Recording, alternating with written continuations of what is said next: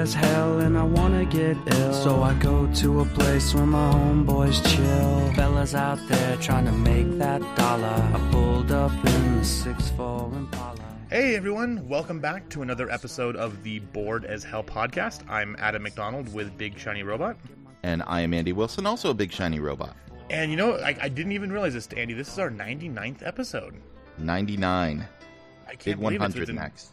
100 next. And so we have actually some special plans for that, which we'll tell you at the end, so stick around. But this week, Andy, you got to see everything, because first of all, I had to work.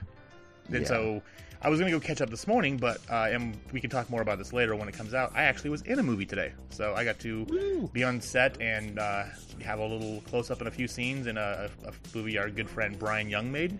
And so once that's out, we will definitely put it up there. And Andy, I'll let you review it, because I'll be partial. So, well, anyway, I'll be partial too, because, you know, Brian's a friend of mine and the subject matter as well. So it'll be hard to be objective, but maybe we should have Brian on and have him talk about it. Definitely. I think that'd be fun, because I know it's a subject matter. It's about film criticism and about a person who's very near and dear to us. So. Yep. Who was and still who is. But anyways, this week the two movies we had were The Promise and Free Fire, and I don't know which one you're going to start with. We go worst to first, so I'll let you take it from there. Let's start with The Promise. Not a bad movie, but not a great movie, and here's why.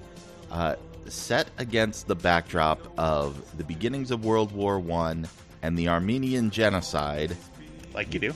You can see where I'm going here. You've got a love triangle between Oscar Isaac, who plays an Armenian Turk, who is the town apothecary and moves to Constantinople to go to medical school. And while there, falls in love with another French-Armenian girl who is also in love with Christian Bale, who is an American journalist who's there to document what's going on as World War I is breaking out, and gets far too close to the story of what's going on with the Armenian genocide. It's a very tragic story because it is set against the backdrop of the Armenian genocide. 1.5 million people were killed. And it's really terrible. So it's hard to have a love story in there, especially a love triangle. And if you want to kind of play that, I'm Team Oscar Isaac, I'm Team Christian Bale, and you just really can't do that, because it's so tragic and so many people are dying. And I have a lot of the same problems that I have with the romance of the movie we talked about last week, Their Finest, where, of course, tragedy is happening, and it makes it a lot harder to enjoy a good romance. My question for you, Adam, prior to this, what did you know about the Armenian genocide? I mean, this is one of those things that it seems like it's not covered a whole lot in most of our history. No, and that's very true. I mean, I've heard of it. I'm familiar with. I know I've heard the basics, but I don't believe there was ever a lot of time spent on it, or that we ever had to write a paper on it, or even if it was a test question. I think it was just something that was kind of glossed over, and then that was about it. Yeah, I mean, and it's really tough. The movie sets it up pretty decently well. And the important thing to understand, Armenia, which is a country that is near and dear to my heart. I actually spent a week in Yerevan while I was on a religiously affiliated vacation in southern Russia for 2 years, and we had to leave the country to renew our visas, and so we went to Yerevan, and you had to spend some time there so you could actually get the visas processed to return back to Russia. So the Armenian people are just amazing. Armenia was the first country in the world who had their king adopt Christianity as their state religion. So they're the oldest Christian nation in the world. Mm-hmm. And of course, with the Ottoman Turks, They're Muslim. The Sultan is Muslim, and that is kind of the issue. And so, of course, they are going to be gone after as religious strife increases at the outbreak of World War I. And to this day, Armenians outside of Armenia outnumber Armenians who live inside Armenia. There are more Armenians in France and in the United States, especially in Southern California, than anywhere else in the world. Because I didn't know that. They wiped out a lot of them in the Armenian genocide throughout the Middle East, and then through basically a century of oppression under the Soviets and the Tsar, who also did not really like Armenia. These people have kind of been crapped on for over a century, and it's really terrible, but amazing people, and I'm glad this story is being told. I wish it were a little bit better of a movie. The number one highlight at a particularly awful scene, Oscar Isaac full-on ugly cries with snot and drool, and I don't know, maybe this is the new thing in Hollywood. It's like, make people really, really ugly cry. So basically, that was me at the end of A Monster Calls. Gotcha. Yeah, it was awful, and you forget how great of an actor Oscar Isaac is. Christian Bale, he puts a lot of Christian Bale into this role because he's really kind of a dick. And I was going to say, which Christian Bale? Because Christian Bale is a fantastic actor, but he walks that fine line between being a dickhead and being that actor. Yeah, like he gets drunk at a party and starts to pick a fight with the Germans. And, like you do. Yeah, like you do. So I'm like, hey, they really like match the actor to the role really well. And if there's another problem with this movie, it's very obviously made for a Western audience, and there are a few parts where the American gets to play the hero. In fact, James Cromwell shows up as the American ambassador in 2 scenes and gets to tell off the Turkish ambassador, and tells him exactly where he can stick it. And Jean Reno shows up as a French admiral, and the French Navy shows up to help evacuate some of the Armenian refugees under Turkish artillery fire in the film's final climax. So, I guess it's good that we're telling that part of the story, but I also feel bad that, like, yay America, yay France kind of got America. Yeah, exactly. There were a few of those America F yeah moments in here, and I'm just like, really, you guys?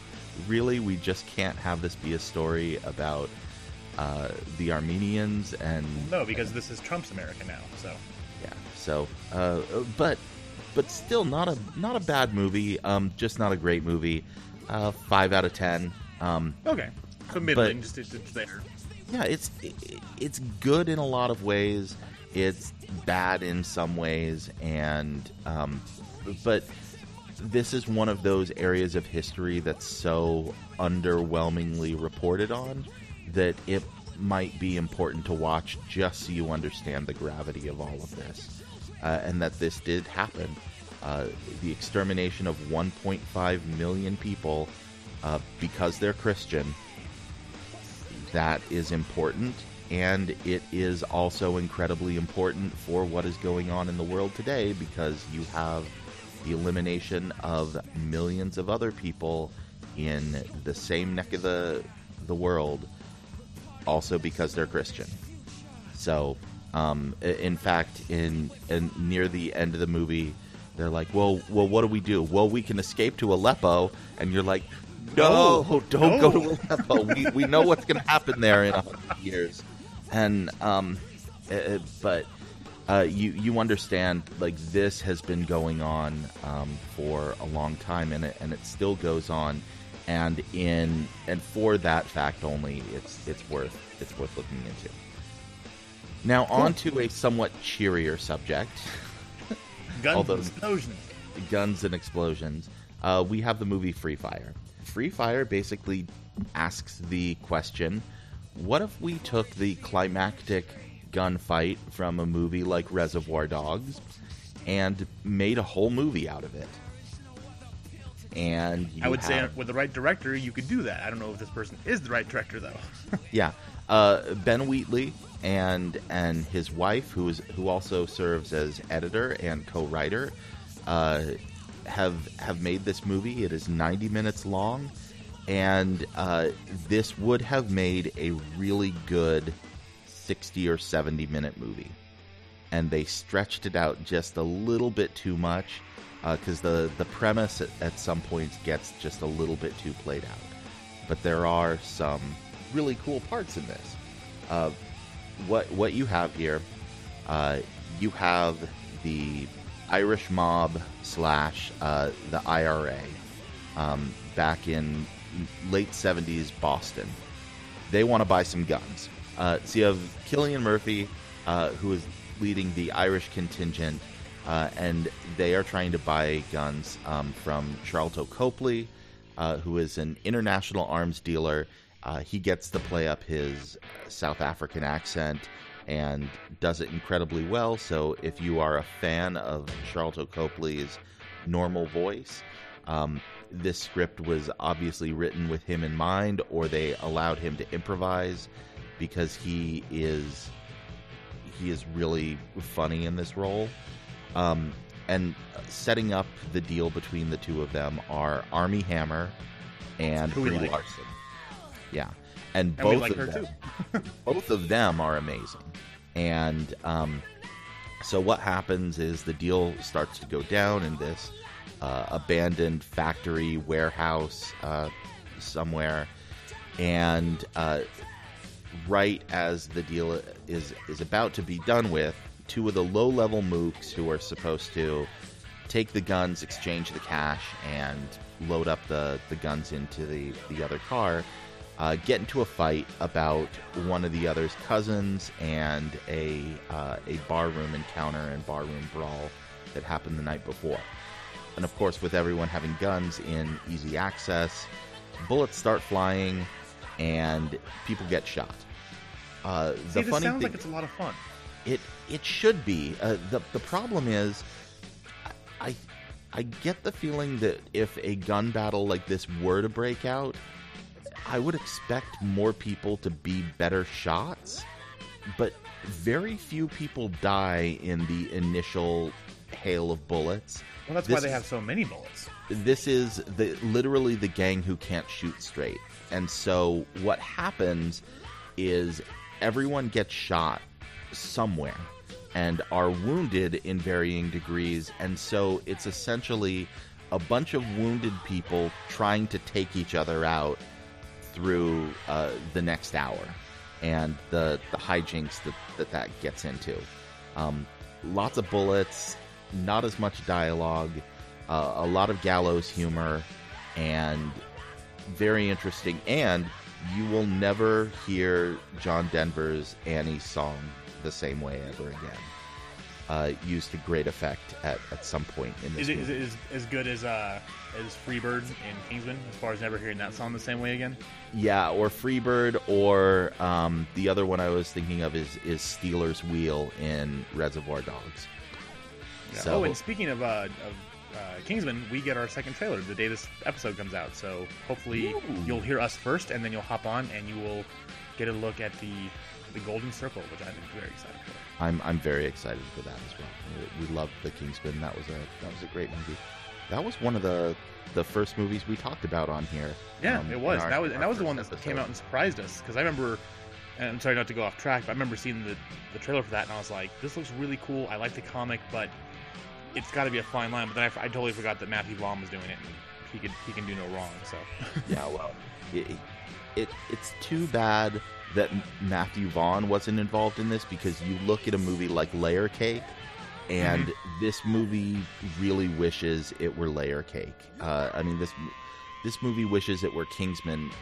The real problem is the premise just kind of runs out of steam, and it ceases to be interesting when you just have a bunch of wounded people trying to shoot at each other and yell at each other for the rest of it. Parts of it are amazing, and parts of it are not so good, and you end up looking at your watch and being like, are we still here? What's going on?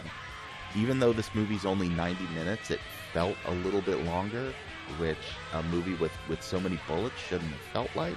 Well, that's how Ghost in the Shell was, too. It just dragged on forever and ever and was so in love with itself that it didn't want to finish up and wrap things up. Yeah, I don't think this movie had that same problem. It wasn't trying to be pretentious or in love with itself or its own concept. It just wanted to do a bunch of stuff. It really wanted to throw a bunch of stuff out there and see if any of it worked. And about half of it does. And half of it works really well. So I ended up at 6.5 out of 10. I'm one of the few people who wasn't like meh about this movie or wasn't like completely crazy about it. Like the reaction seems to have been like, oh my gosh, this is amazing, you have to go see it, or people just kind of shrug their shoulders. I'm not in either of those camps. I'm like, there's a lot here to really like, but it has some other elements that I think are not done quite as well. So cool. Well, overall, again, kind of lackluster week at the movies. Fate of the Furious is still the big one out there that everyone's trying to going to see. And weirdly enough, Boss Baby's holding on there. Like they didn't show it to us. It was during Comic-Con, so I wasn't about to go see it. That one's making a pretty strong coming back. It's been like number 2 at the box office for the last, I think, 3 weeks, I want to say. Yeah, kids movies. I mean, it outdid Beauty and the Beast this week, so. Yeah, well, parents need to go stick their kids in a movie theater every once in a while, and so they will go see any darn thing. Yeah. Cool. Well, last thing to talk about is the Guardians of the Galaxy 2 set list released this week. And of course, if you hop on Spotify, you can immediately find a playlist, because these are all songs that have been out there for a while, with the exception of the new song Guardians Inferno, which is by the Sneepers, and I'm very, very happy they added this because that band is so incredibly hard to find sometimes. Yes. So that the Sneepers and Mr. Hasselhoff himself came out for that one. But Andy, talk to us about a couple of the songs you like in here, because my thing is I'm going over this and I'm going through and I've been listening to it, and I know all the songs, but the weird thing is, like, I don't know my name, which maybe makes me a bad person. But I know when I pop a song on, I'm like, oh, I know this song, and then I go to look at the name, I'm like, that's what it's called? Yeah. And that's what's great about the Guardians soundtrack, and it's so cool because I came to this really cool realization about the Guardians soundtrack, is that Meredith Quill is all through the entire first Guardians of the Galaxy movie. She is the glue that holds it together. You see her at the beginning, you see her at the end, and in between, her spirit is felt every time Peter plays a song from that. And see, I actually got in an argument today with someone who said that her part in the movie was useless. I'm like, oh, them's fighting words. No. We got into it for a bit while we were doing some lighting. Meredith Quill and Thanos are off-screen the entire time, but they are the most important people in the entire movie. And so the question I ask myself is, if I am dying of cancer, what am I going to put on a tape for my son as my kind of last will and testament? What am I going to tell him about his future? And she seemed very intent in her last time with her son Peter to tell him about his father and who he was. And we know that we get to meet his father in this movie. Mm-hmm. And so I said to myself, like, what would be in that? And so I actually played a game with friends on Facebook. I said, okay, everybody choose 20 songs that you think are going to be in there. I actually won because I got 2 of them completely right outright, and then the other 18 were completely wrong. It was a fun game. The 2 that I got outright were Electric Light Orchestra, Mr. Blue Sky, which That's just a great song, and I love Electric Light Orchestra. In fact, you and I both downloaded and played the Telltale Guardians of the Galaxy. And I was just about to recommend that. And you go up and at the title screen they play Electric Light Orchestra, Living Thing, and I'm like, this band is so Guardians, and James Gunn has said, like, if the Guardians of the Galaxy had a house band, it would be Electric Light Orchestra. So I'm really glad that they got that.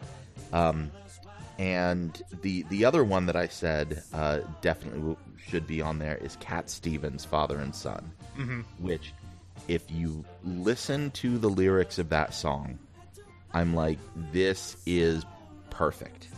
There is a lot here that has a lot of resonance for what I think is going to be going on in the dynamic between Peter and his father, and I think what Meredith Quill is trying to bequeath to her son and say about their relationship, and it's just a good song.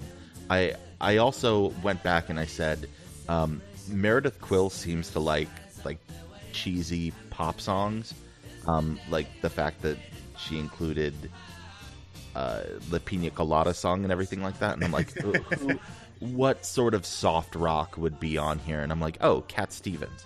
Oh my gosh, Cat Stevens' Father and Son is the perfect song, isn't it? Yeah, totally got that. One of my favorite songs on here, George Harrison, My Sweet Lord. Mm-hmm. I love that song. It is my favorite song that George Harrison did not as a Beatle, as a solo artist.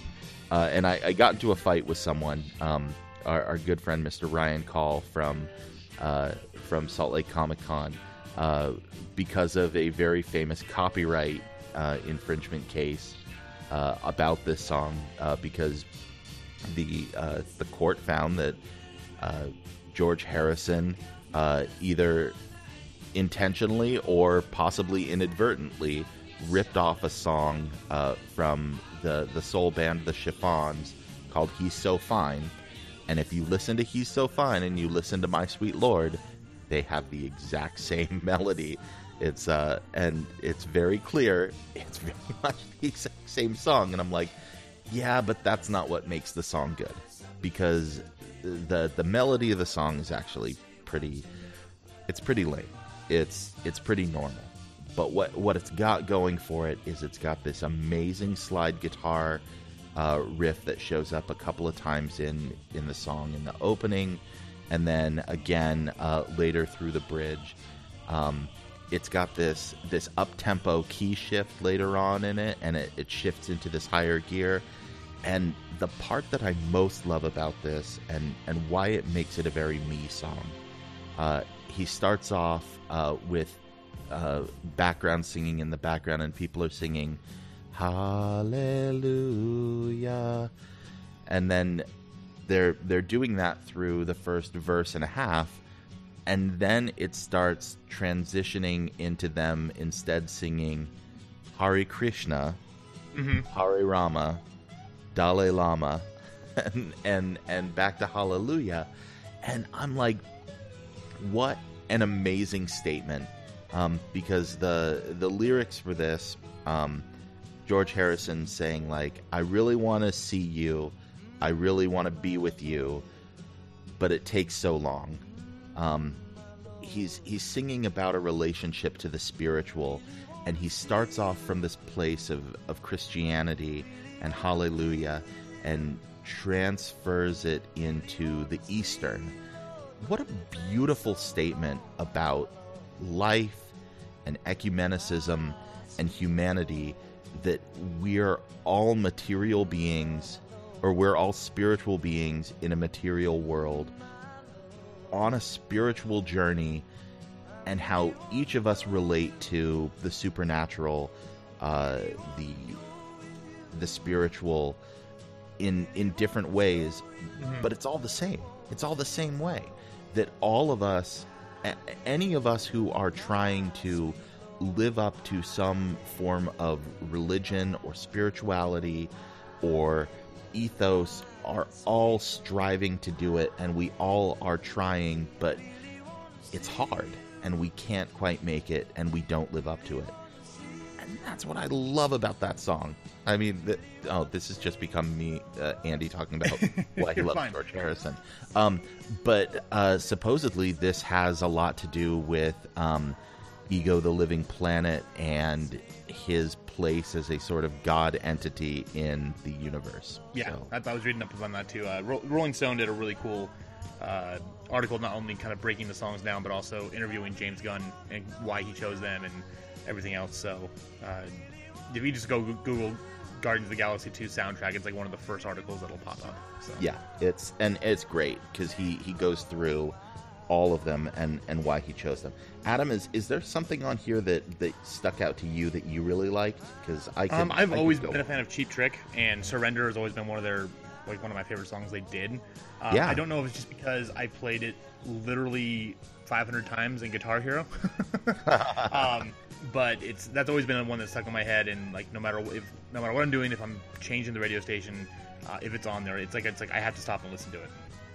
Well, and again, thinking about the lyrics, mommy's all right, daddy's all right. And, what a cool idea to pass along to your kid as kind of a last will and testament. Yeah, and that's the one thing is, as much as there's zaniness and there's, a talking tree and a raccoon, is that the heart of these movies has always been family and about the misfit group of outcasts who come together and find they console each other and become that family that they never really had. I mean, you look at Gamora; she was pretty much disowned by her own father, or wasn't really her father, but that's a different story. But raised as her, yeah. Right. Drax lost his family. Rocket never had a family. Groot, we don't know anything about, and of course, with Star-Lord, he loses his mom. That's like one of his last memories of Earth before being kidnapped and being forced to be a pirate. So, the fact that these random people can come together and form that bond is what the whole idea of the Guardians of the Galaxy is about. And the fact that one of the songs we knew going into this that was going to be on here was Fleetwood Mac's The Chain. Mm-hmm. Immediately set up what this movie was going to be all about.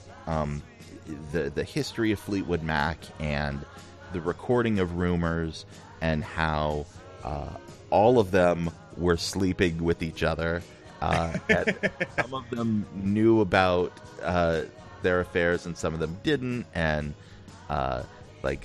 some of them were having affairs with sound technicians, and it was crazy. But Fleetwood Mac regarded themselves as this family. So you had Lindsey Buckingham and Stevie Nicks in a relationship, and that was a big part of it. But of course, they're all sleeping with other people too, and so much of this is all about that. And the song "The Chain" is them kind of talking about that, and it's so weird because the band is breaking apart, but also coming closer together at the same time, and how even though their love is taking different forms, you can't break the chains that bind them together. And I can't wait to see that used as a conceit on film. And again, James Gunn said that this was an essential part of the film, and it's used several times throughout the movie, which I'm like, oh wow, because originally I thought, I'm like, there's really only one piece of music